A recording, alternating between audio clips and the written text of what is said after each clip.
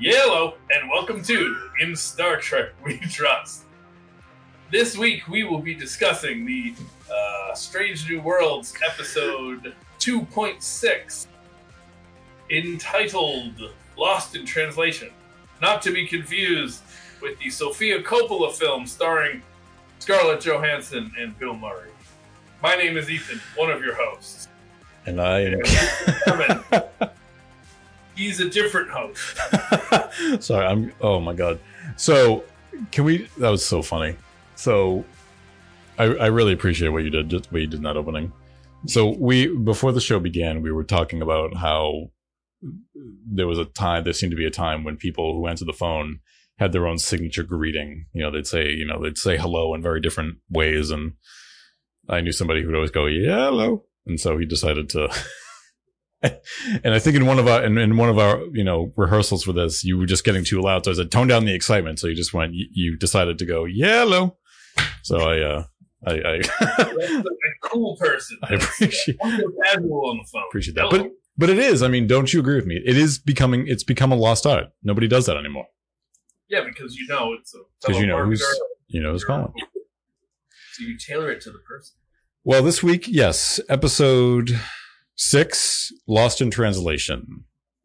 And it was directed by Dan Liu, who has directed about 12 directing credits under his belt. He did do some directing on a series for All Mankind, which I think is a fantastic show. But I would say most notably, he's been a director. He directed 2 seasons of Star Trek Picard last season 3. And among others, he's done NCIS, Kung Fu. He's done The Walking Dead and Fear the Walking Dead. And he has done Strange New Worlds. He also directed the Memento Mori from season 1.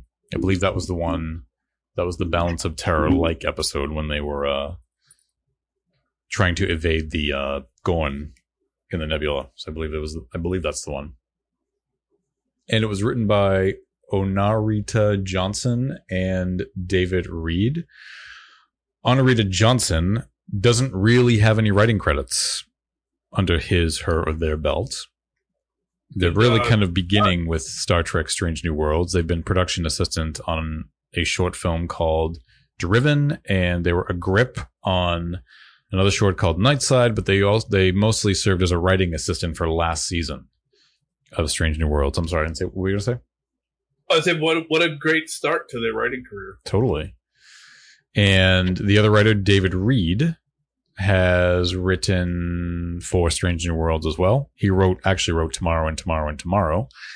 But he's also written episodes of The Boys, The Magicians, and Aquarius. And just going a little bit further back, he did a few episodes of Supernatural as well. I've never seen The Boys, and I hear nothing but good things about it. It is fantastic. Starring, of course, Jack Quaid and Carl Urban. Yes, and maybe we should mention that we just saw Oppenheimer also. No, I wouldn't say starring Jack Quaid, but certainly featuring Jack Quaid for a couple of minutes. Barbenheimer. I saw Barbenheimer. You only saw Oppenheimer. I did. I just hope that Jack Quaid doesn't become too big for this. Because I was thinking to myself, you can be a live action actor, but I got to imagine doing voiceover. That's a nice kind of a side gig. Put a couple bucks in your pocket. Yeah, it's a cushy gig.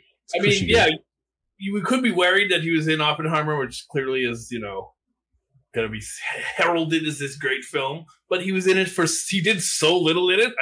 I'm not worried that he's going to suddenly skyrocket to the top of Hollywood's.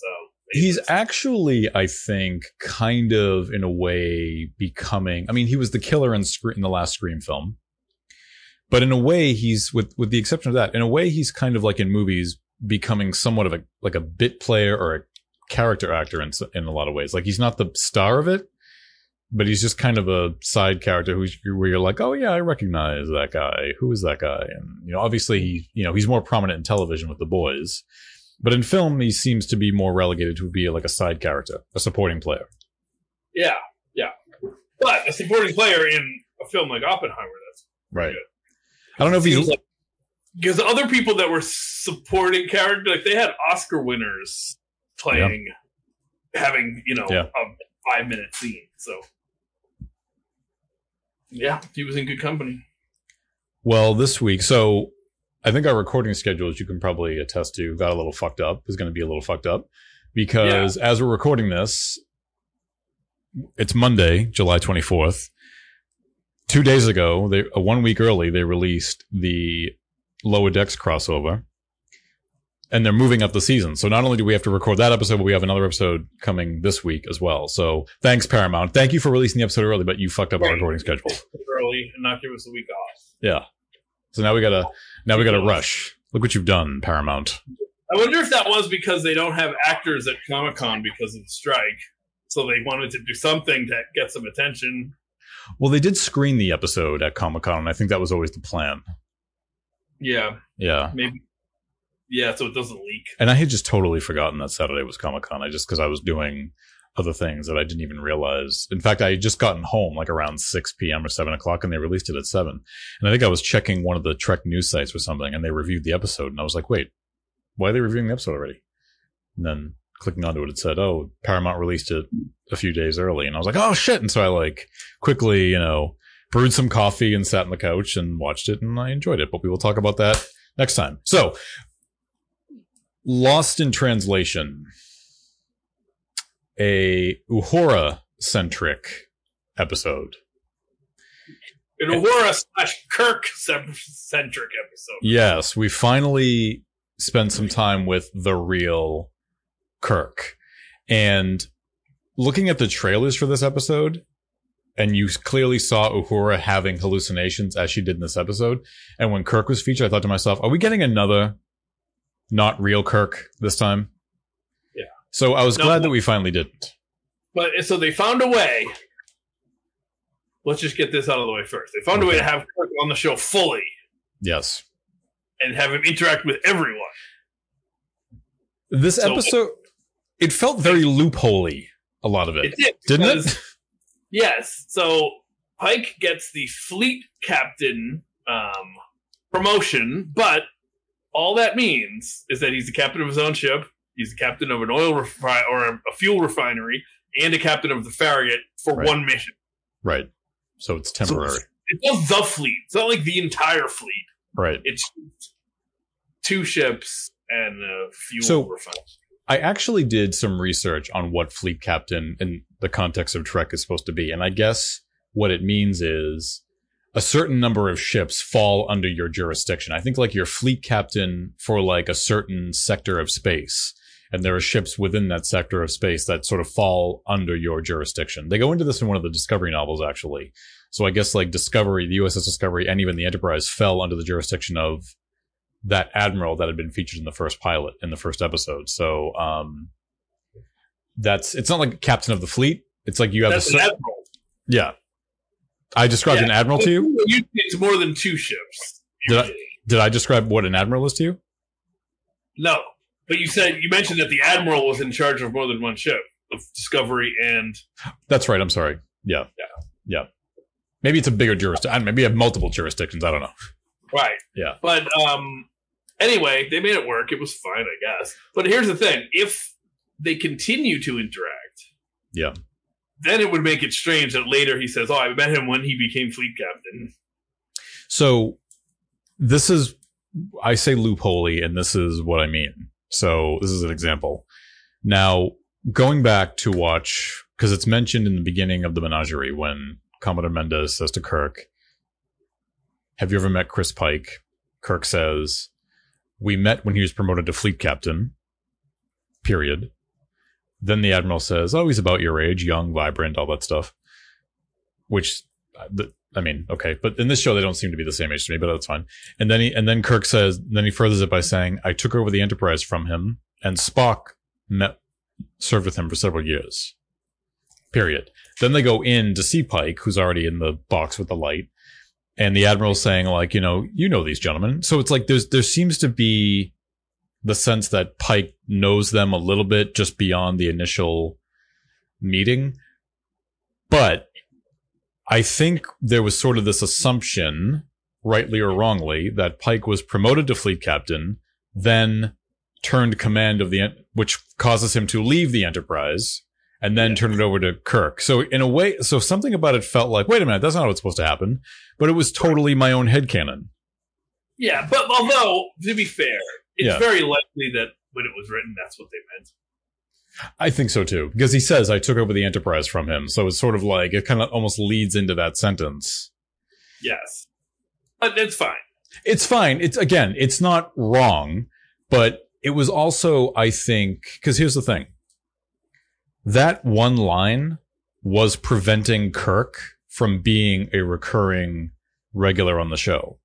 Which I was to interact with Pike. So now happy that line was keeping it from happening. So now that they've done it, now they've said, because now, again, Pike's temporary. Now he's going to go back to captain, which you're right. Kirk met him when he was promoted to fleet captain, but he didn't say when he was temporarily promoted to fleet captain. So now that they've sort of gotten this out of the way, they've sort of cleared the way now for Kirk to continue to come back, which...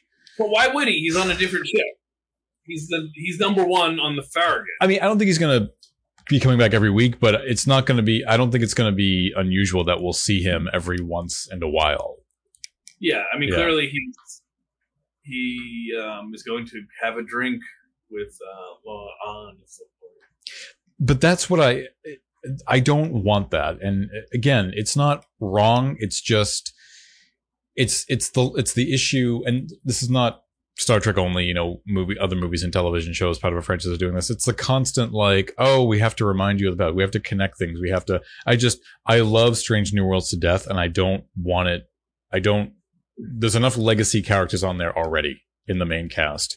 I just want the show to continue, and I don't want to have to think about Kirk until, the very end. So I rolled with it. I enjoyed the episode. Any of the critiques I'll point out will not be suggest I didn't enjoy the episode. There just were moments that I thought, why is this Kirk doing all this? Yeah. It doesn't really make sense. Is he just trying to pick up Uhura? Because that was the only logical thing. Right. I mean, maybe, yes, he's just a good guy who wants to help people, I guess. Yeah. But for some reason, I didn't buy that. It just seems like he's real interested in the ladies that work on the ship. He's got a real Riker vibe to him. Now that we've spent the better part of an entire episode with the real Kirk and not some alternate version of Kirk, what do you think now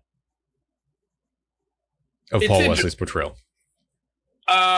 There was a moment, I'll tell you the moment when I liked it a lot. When he gave this speech to Uhura about death not winning. Let me find my notes here.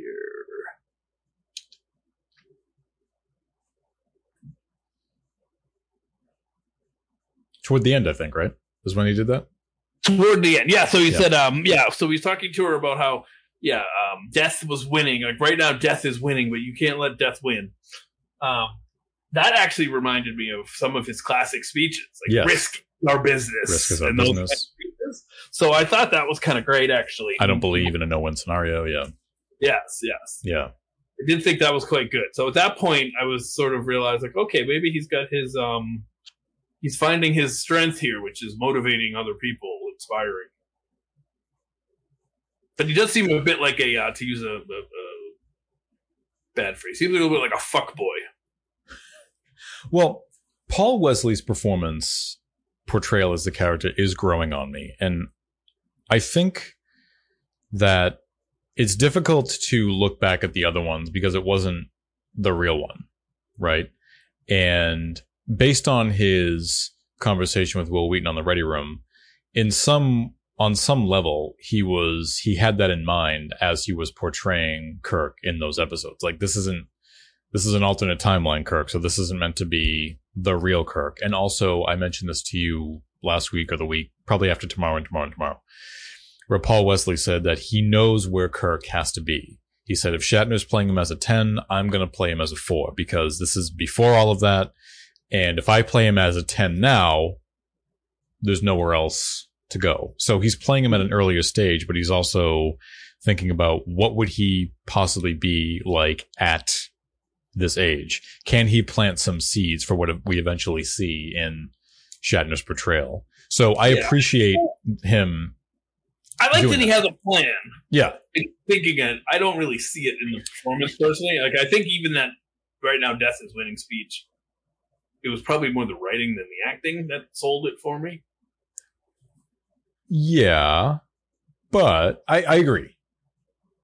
But in some way, I kind of feel like that's working in his favor because you, like we were talking about, like with Chris Pine or even Zachary Quinto, like you don't want them to kind of imitate. You just want those little reminders of the original performer. And Paul Wesley may not remind us too much of Shatner yet, but I'm still, whether intentional or not, I feel like that's okay because we're not there yet. Like he's not that Kirk yet. So it's, in a way, I feel like I'm being a little bit more forgiving to how he is being portrayed. I certainly see moments where, like, oh, there's William Shatner, right? So one of the things that I found strange is that this reminded me a little bit of La'an a few weeks ago, but Kirk helps Uhura to cover up the fact that she's hallucinating so much that she would attack a superior officer. Yep. Seems really irresponsible to help someone cover up the fact that they are hallucinating this bad that could be on the bridge, at some point. So it seems very reckless. Yeah. I think so. I agree with that.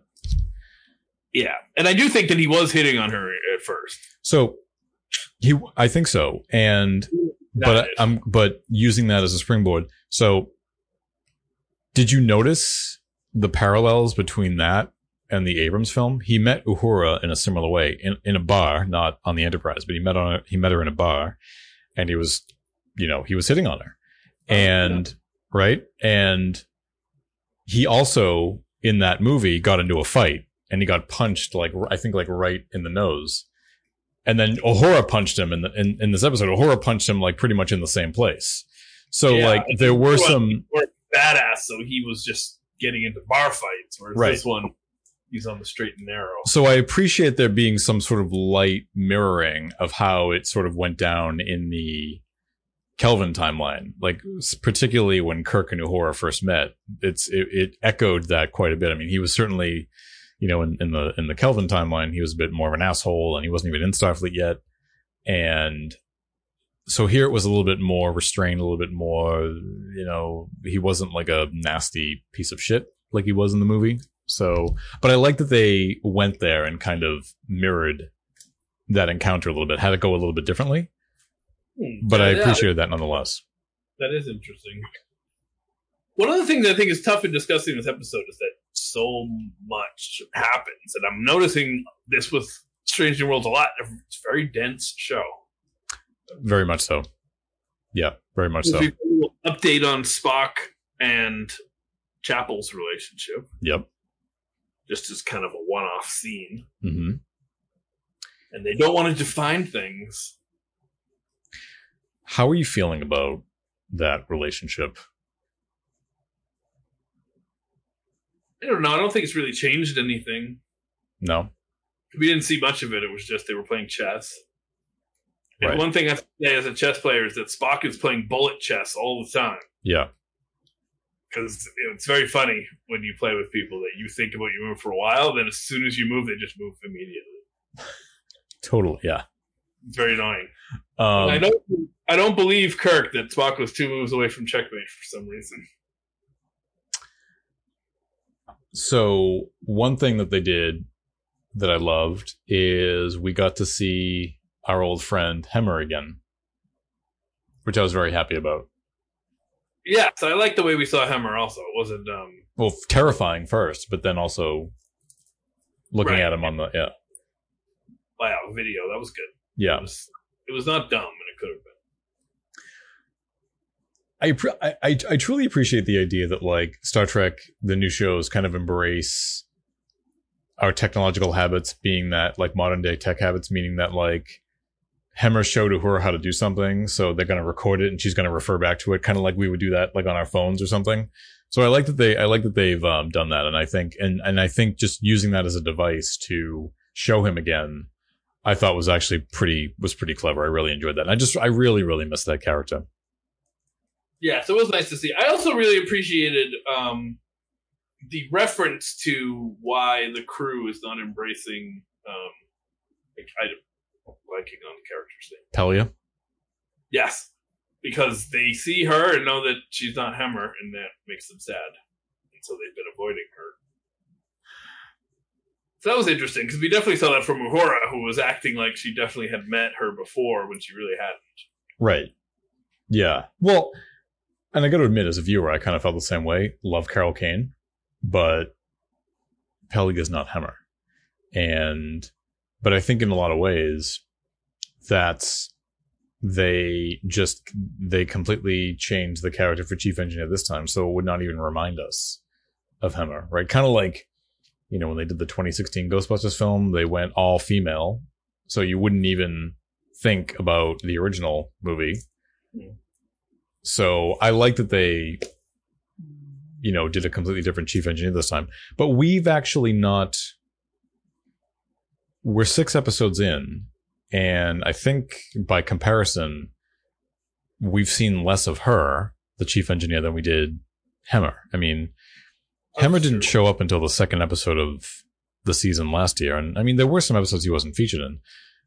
I mean, maybe I'm wrong, but I feel like we had spent a lot more time with Hemmer last season with him being there than we have her. I mean, we've gone didn't we go 3 weeks, 2 weeks without even seeing her?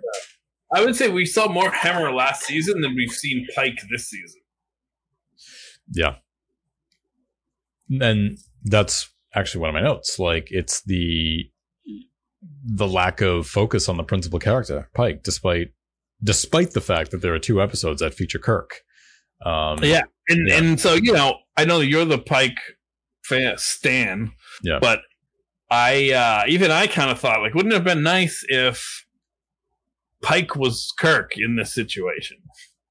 I feel like Pike could have done most of the things, other than the fact that for some reason they're doing it all sneakily, which, I brought it up a little bit, but I think it gets even worse so we have this fellow Ramon who's sabotaging the ship and has something to do with the auditory hallucinations that Uhura is having.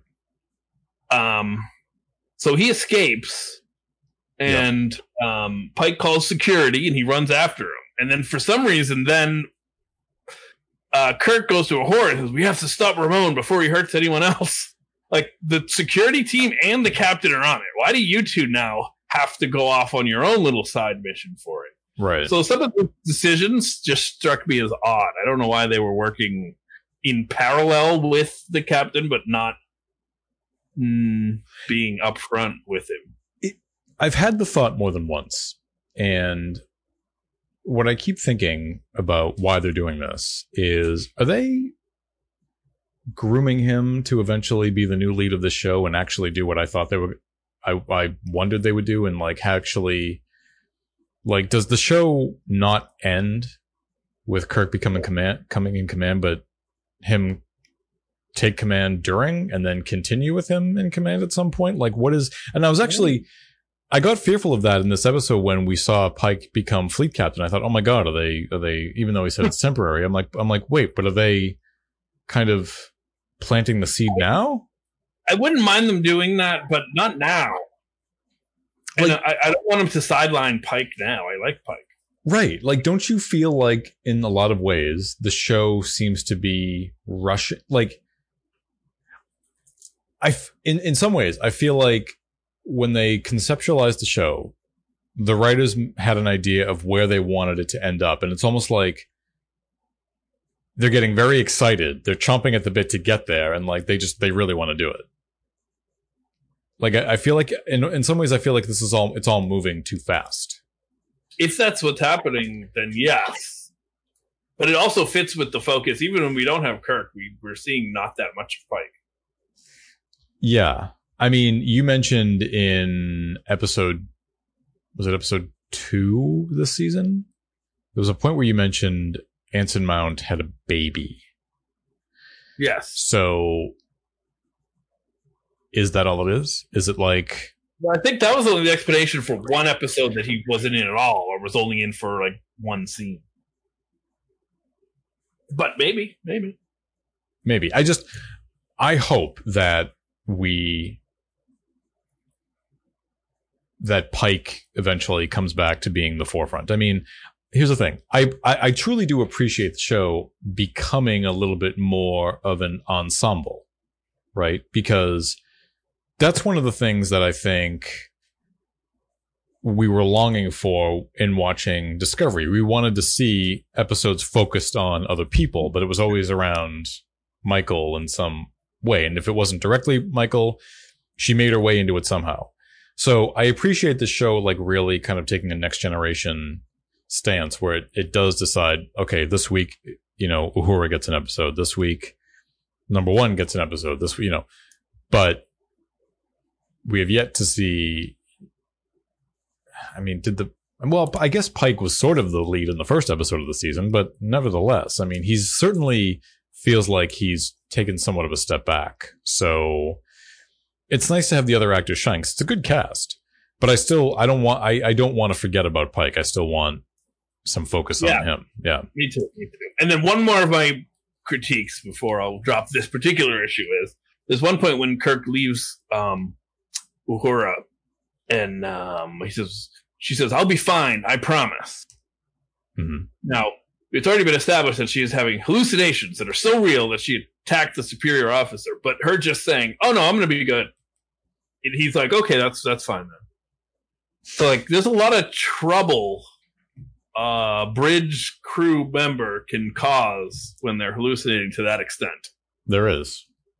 And it seemed very strange to just take your word, because she might think she'll be fine, but she was clearly not fully in control. And I was starting to get some Picard's son flashbacks, which he kept having these sounds that she was hearing. No red doors, though. Yes, it was starting to get me to the red door vibe, and then seeing all the people bloody around him, it was starting to have that feeling. Which was just a representation of like what they were actually doing. Yes, it was very cool when it was explained.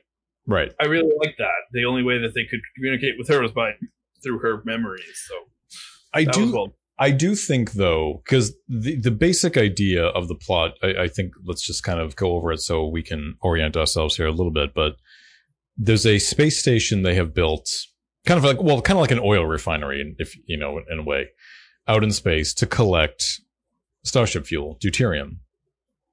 And unbeknownst to them, there are non-corporeal aliens within the deuterium that they are unintentionally harming.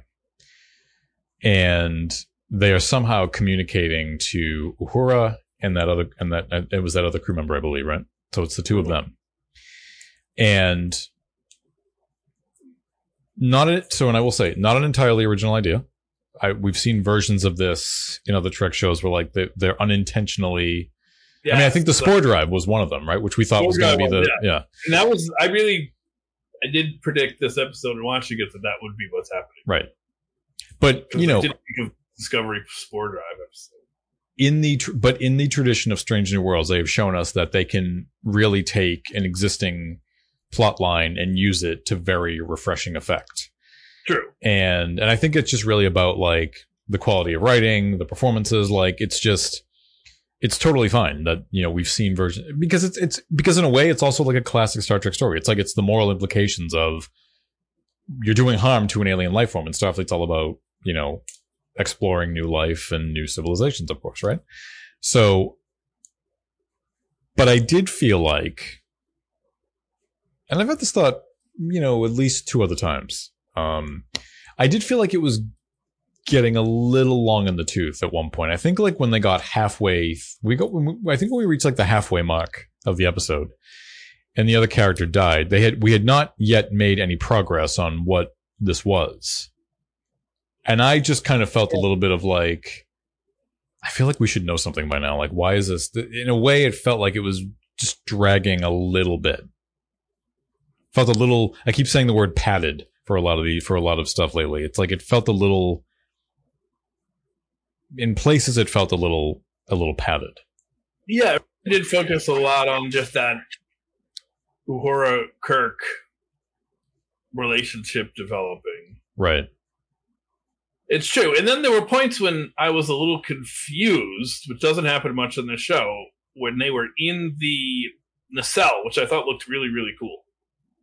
But there were points when I started to get confused. I said, wait a minute, are they in the nacelle or are they on the refinery? I had the same thought. I had the same thought. They were talking like, we can't shut down the refinery, though. Like, it's not reacting. And I thought, wait, I thought they were in the nacelles. I thought they were in the nacelles as well. So it was I think. They were, right?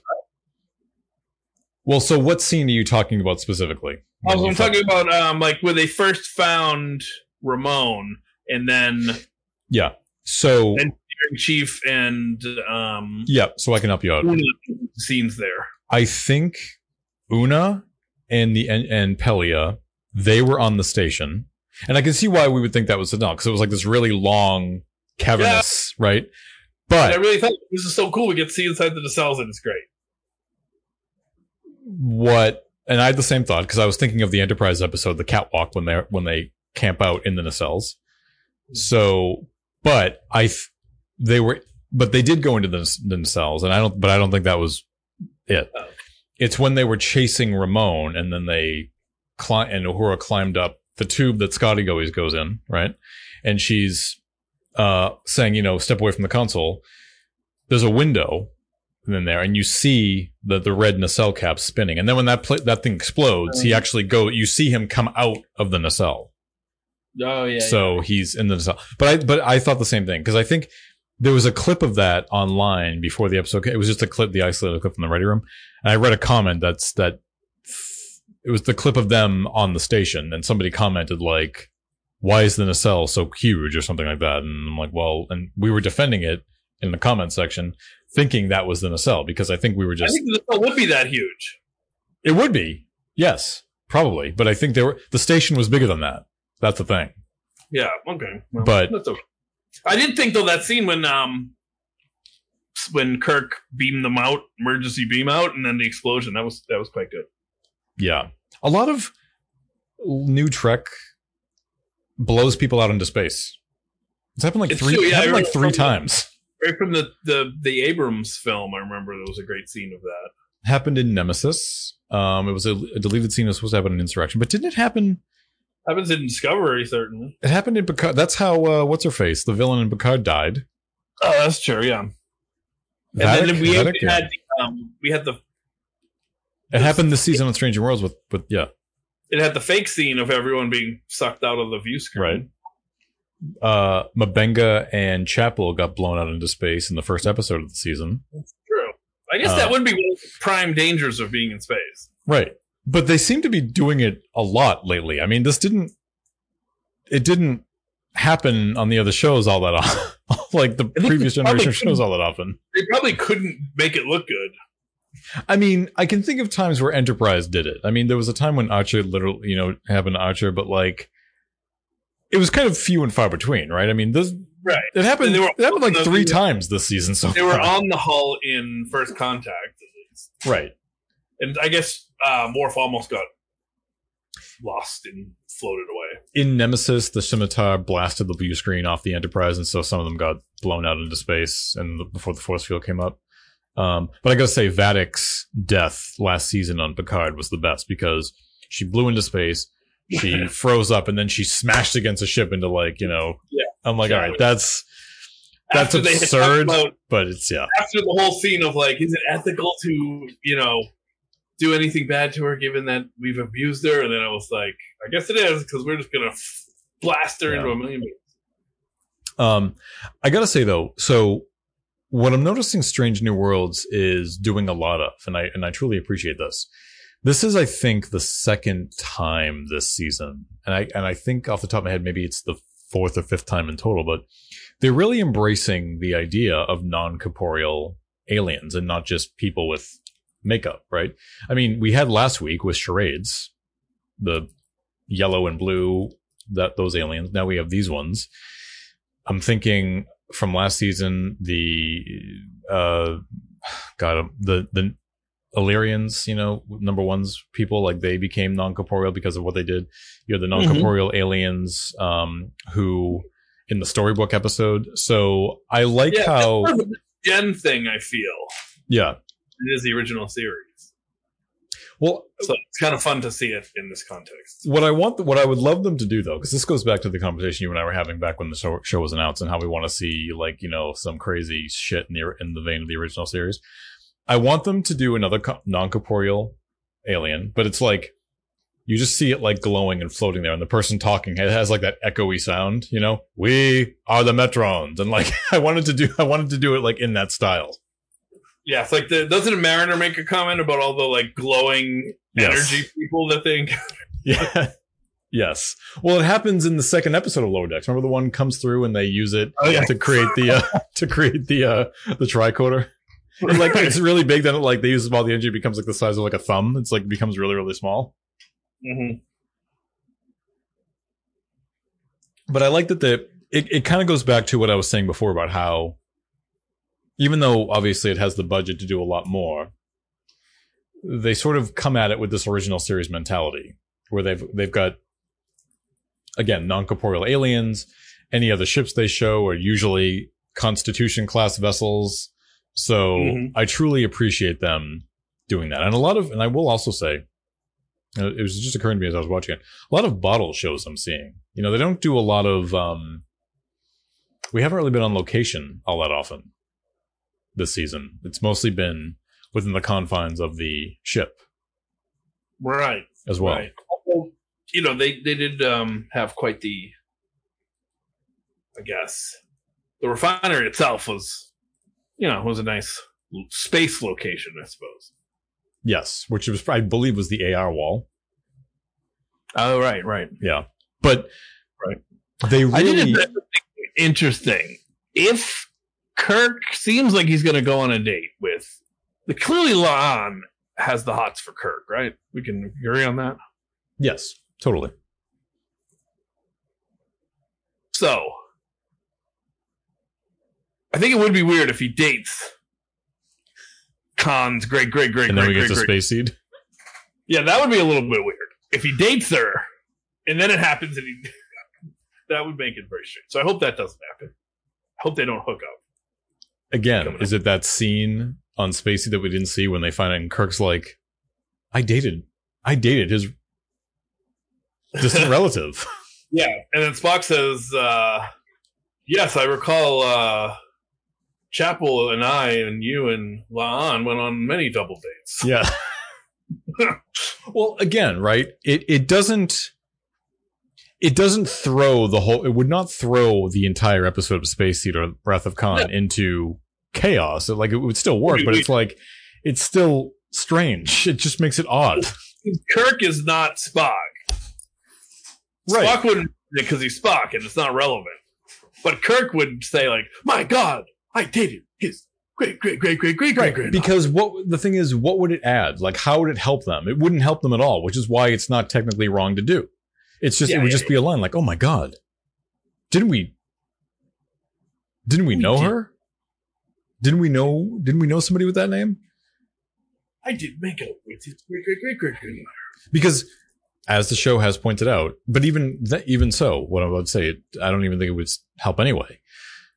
She doesn't know if she has any sort of if she's inherited any genetic augmentations down the line. But even if she has, that doesn't help them in the moment of Space Seed to the Wrath of Khan because La'an is not there. Right. So she's not there to provide any insight on who Khan is, assuming she knows that much about him at all. Right. Yeah. True. But it's like imagine if I found out I dated a distant relative of Mussolini. All his great granddaughters are crazy. So I hope you don't. And then suddenly I encounter Mussolini himself, who comes back to life. Yeah, why would you mention it? It could only make things worse, probably. Absolutely. Well, yeah, it's a kind, you know what it is? It's one of those, I think one of those liberties they're taking where it's like, where I just sort of feel like they're saying, yeah, it's not wrong. And it's not wrong. Yeah. It's just, it adds a weird wrinkle to it for some reason that doesn't, I'm just like, I don't, why are we doing this? It's, you know what it is? It's the thing I complain about a lot. And other franchises do this too. The connecting of things unnecessarily. Yeah. It makes the universe smaller. Like, you don't really need romantic relationships in Star Trek. I know that might be. They're not very interesting, honestly. Like, they haven't really been very interesting. Like, even Next Generation, yes, we had Riker and Troy, but even then, it wasn't much of anything. Yeah, it wasn't much of a. Didn't play into many of the stories or come up that often. It was like the tension between Beverly and Picard was. Just the fact that there was tension there and you could read into it was better than anything else. Right. Star Trek does not have their own Sam Malone and Diane Chambers, right? Well, it would be Picard, I think, in Beverly. Right. You think so? They do it, yeah. But so it's just. But that was the basis of Cheers, not the Right. I think we take for granted that most movies and shows will have some romantic relationships, but Star Trek has never really been about that. So it hasn't. But I kind of enjoy watching the one between Pike and Patel because it's not always there. Like they come back to it once in a while, but that's. I agree. Yeah. It's also because she's not part of the crew. It's not as much of a day-to-day concern. Right. It kind of you know what it's like. That's like Ben Sisko and Cassidy Yates. She wasn't there all the time, and she'd come back on occasion, and that was kind of it. I mean, I enjoyed their relationship a lot, but it wasn't the basis of the show. It was just one more layer of Ben Sisko that was not Starfleet. It was like that was, and again, like, well, I'd say less so like Pike then, because she wasn't in Starfleet, and so that was more of his personal side. It is a personal side of Pike as well, but I think her being in Starfleet kind of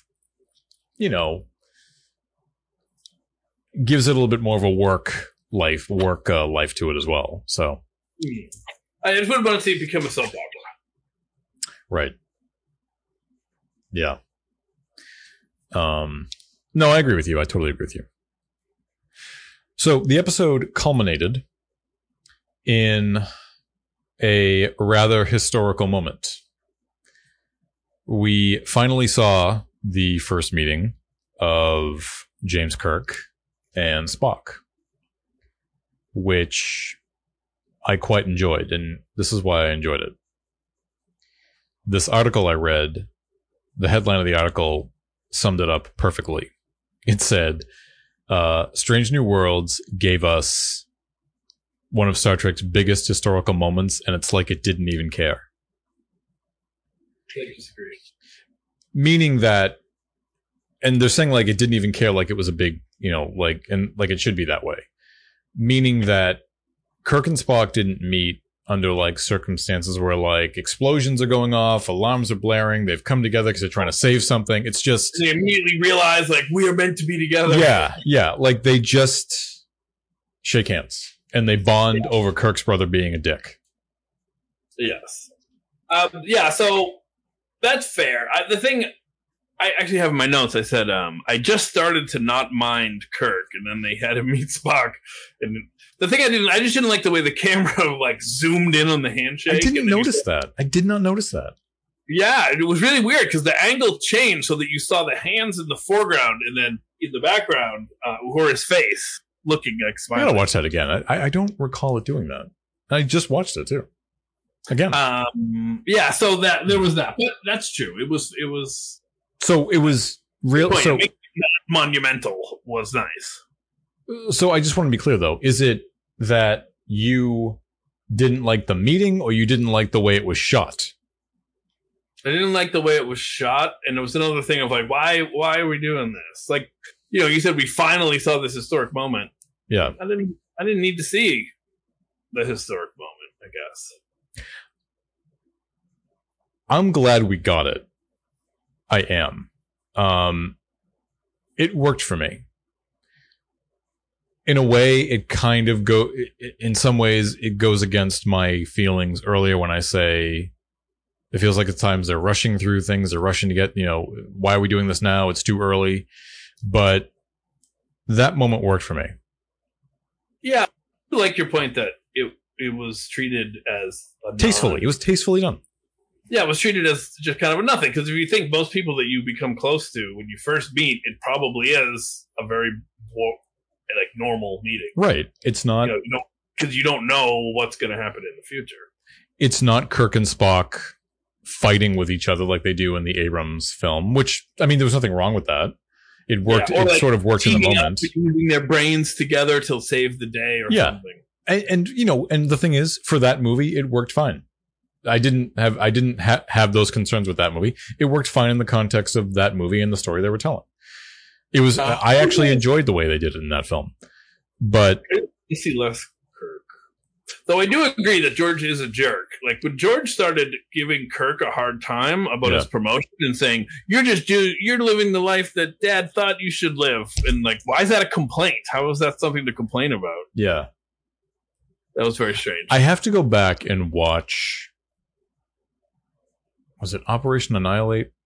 It's when they find. I think it's Operation Annihilate. When they find Sam Kirk dead. Yes. I was wondering that too. If they had a bad relationship in the original series. I feel like, so if these writers are anything on Strange New Worlds, they're certainly accurate with continuity. They may take liberties, but they pretty much follow canon. So and that's what that congratulations on your fleet captain promotion says. They care enough to at least do those things. So and quite frankly, now that I think of it, I should have gone back to watch Operation Annihilate to see if that actually was the case. Yes. You would expect him to have a prickly relationship based on this. Right. So, because we don't... God, it's been a while since I've seen that episode. I don't think we see George alive in that episode. I think they just find him dead, as my recollection. Oh, yeah. So then... And I think his nephew survives. Oh, my brother was a real prick. Well, he's dead. I think they find him dead, but his nephew, Kirk's nephew, survives. Peter, I think his name was. So George's son. So, a real douche. I have to go back and look and see. And I can maybe come back to this point on the next one just to confirm, but I should have just done it at the time. It didn't even occur to me to do that until now. Yeah. But the thing is, something about that did feel familiar. I feel like they did mention something like that on the episode, that there was some kind of contentious relationship between them. It didn't felt like I had heard it before. And I don't mean like on this show. I think I know that about them somehow. And I think maybe that episode did mention it, just like in a line or something. I did just think a very funny way. I think meeting would have been better if, let's say, Kirk was making progress and it seemed like he was hitting on her and she was starting to go for it, and then Spock, interrupted the whole thing. That would have been nice. That would have been fun. Agreed. Yeah, I totally agree with that. Well, give me your odds and ends. Okay, an odd and end. Now this one here is interesting. So we all know that in the original series, the Nurse Chapel's skirt was very short, right? Yes. So what I noticed, and I've been noticing this recently, and I just figured it out, the nurses' uniforms are very flattering, because what they do is you have that all white, but they have that silver bit that makes the waist. It's not really the waist, but they put the waistline well above the belly button. So everybody that wears it looks like they have super long legs. That's what I noticed. And I thought it was interesting, worth mentioning for some reason. So in a way, they've done a similar thing by having a super short skirt. It makes people's legs look longer. And by putting that waistline higher, it makes everybody's legs look really long. So in a less, revealing and not practical way, they've essentially done the same thing. It's impressive. Interesting odds and ends. Yes. Fuel collecting nacelles, that was interesting. Yep. We've seen that happen before. We've seen it happen. Yep. They did it in Insurrection. They were using the nacelles, the buzzer collectors, to collect something to collect a gas to set off an explosion. So it wasn't fuel, but they were using the buzzer. But that's terminology, right? They say, Ortega said, I forget her actual line, but she said buzzard collectors, which is totally on point, totally accurate. Yeah. And I thought dilithium was Starship fuel, but I'm assuming that I'm just being about something. That's for the warp engines. Warp only. Okay, that makes sense. Yeah. Yeah, I was smart enough to know that I probably didn't know. Deuterium is well known in Trek. It became a thing on Voyager. There were times where they had to conserve their deuterium. There's a whole episode in season 4 called Demon, where they're running low on deuterium. They have to shut down half the ship to conserve it until they can find a planet where they can actually get some. See. So, also, I really enjoyed the space jazz band that was playing. Me too. And I thought Riker was going to come on any moment and start wailing. Thank you for mentioning that, because it reminded me of the sort of jazz music. Mm-hmm. Kind of reminded me a little bit, even though it was in the show, it wasn't like the show's soundtrack. It was being done in the show. Kind of reminded me. So it's court martial when we first meet who ends up becoming the prosecutor against Kirk, the woman whose name I forget. McCoy is sort of kind of putting the moves on, and they're playing a jazzy version of the TOS theme as he's doing it. And I thought that's kind of reminding me of that. Fun. Yeah. Yeah.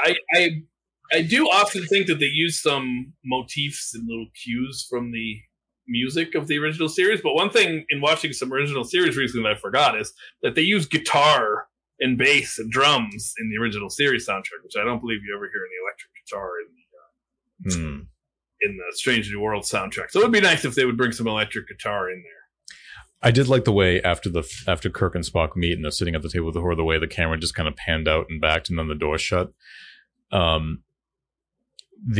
don't think there was any real significance to it, but I noticed that the design on the doors did kind of have a 1960s look to it. But I thought to myself, is there something I should be getting that I'm not? But I don't know. I don't know that they were shooting for anything, but it did sort of have a 60s feel to it. And again, as they do very well on the show, there were just those certain design aesthetics, wood grain, wood paneling and stuff that sort of remind you of a 1960s design aesthetic, which I think is a really nice touch.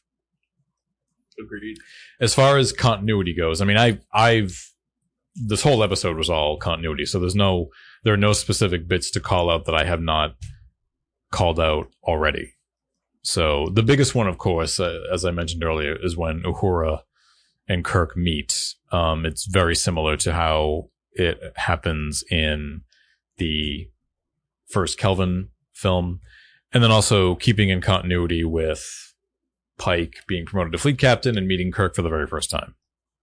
So which was first mentioned in the Menagerie Part 1. So, and actually, sorry, there is one thing I wanted to mention, which also goes back to the Kelvin film.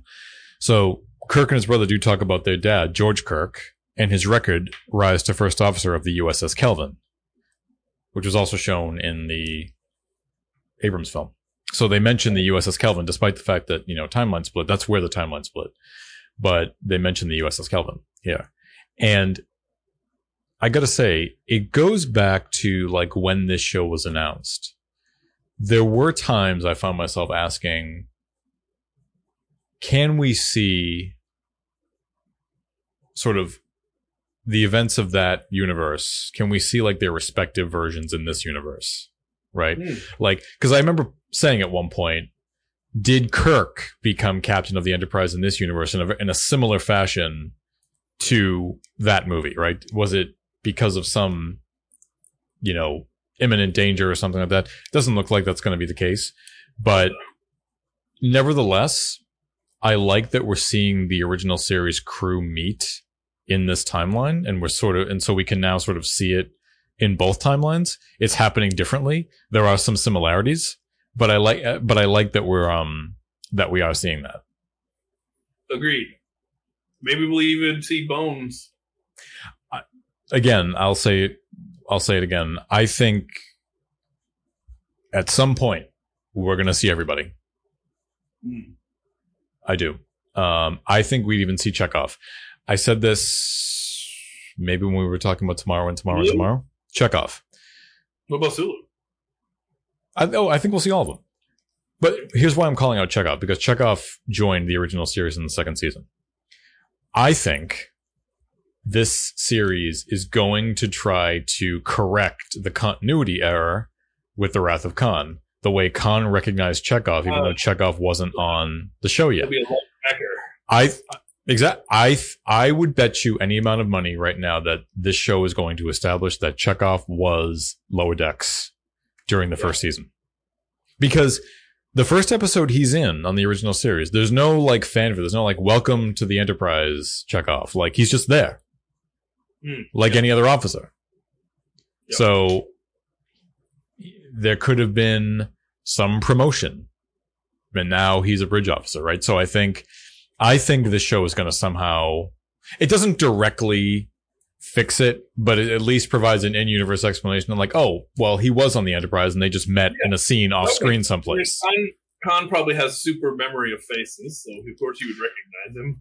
Well, and Walter Koenig is like, every time Walter Koenig gets asked this at a convention, he always has like some story about how like there's a scene you didn't see where like Khan's genetically engineered bladder was about to explode and he couldn't get into the bathroom in time. And when Chekhov came out, he said, "Your face, I will never forget your face." That's funny. So, yeah. Very good. Well, next week, or in our case, tomorrow, we're going to be recording our next episode. Those old scientists.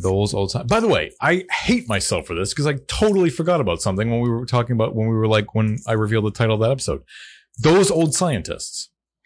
That's what Ransom called Kirk and Spock in season 1 of Lower Decks. TOS. Those old scientists.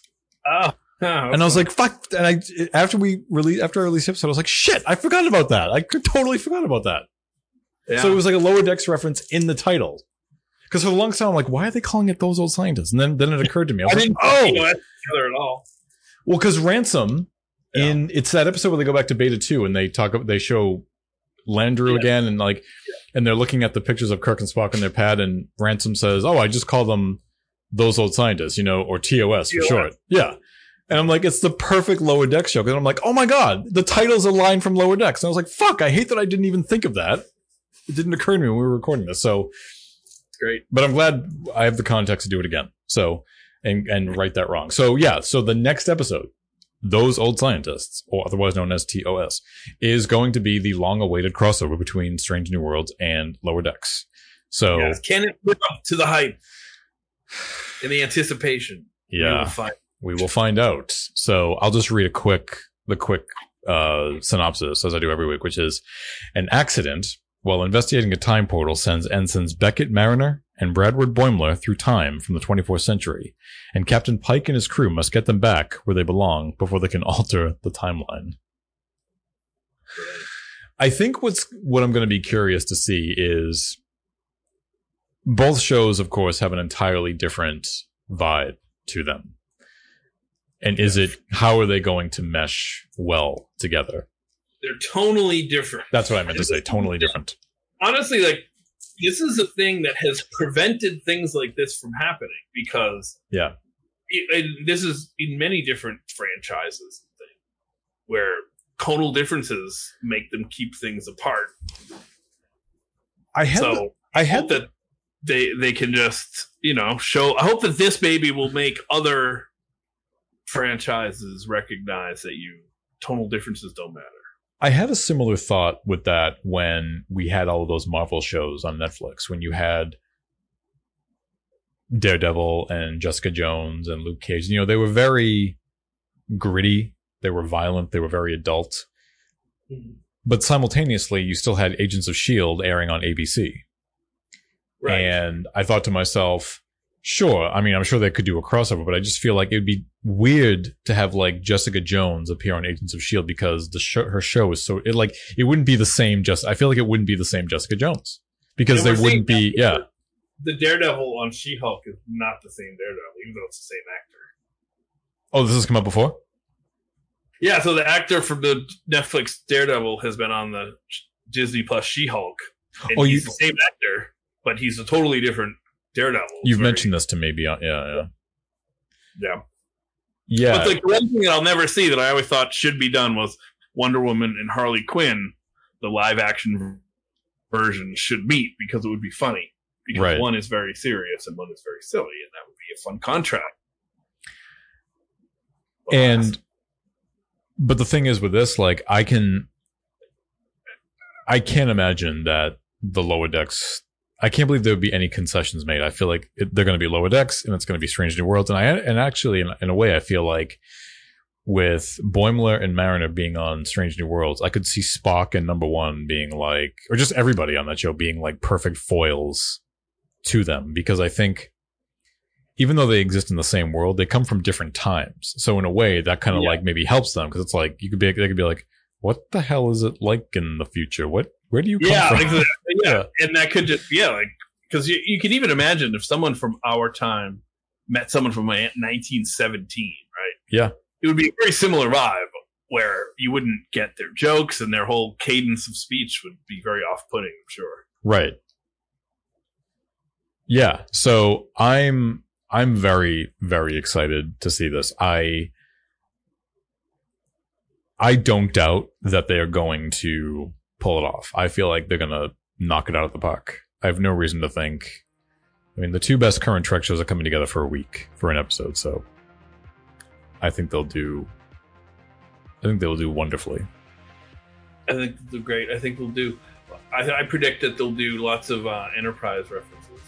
But great. So we're looking forward to that episode. I think it's going to be a really good one. So until then, we will see you all next time to discuss Those Old Scientists, the long-anticipated Strange New Worlds Lower Decks crossover. I know I already said that, but I just like saying it. The highly anticipated. Highly anticipated. Yeah. All right, keep on trekking.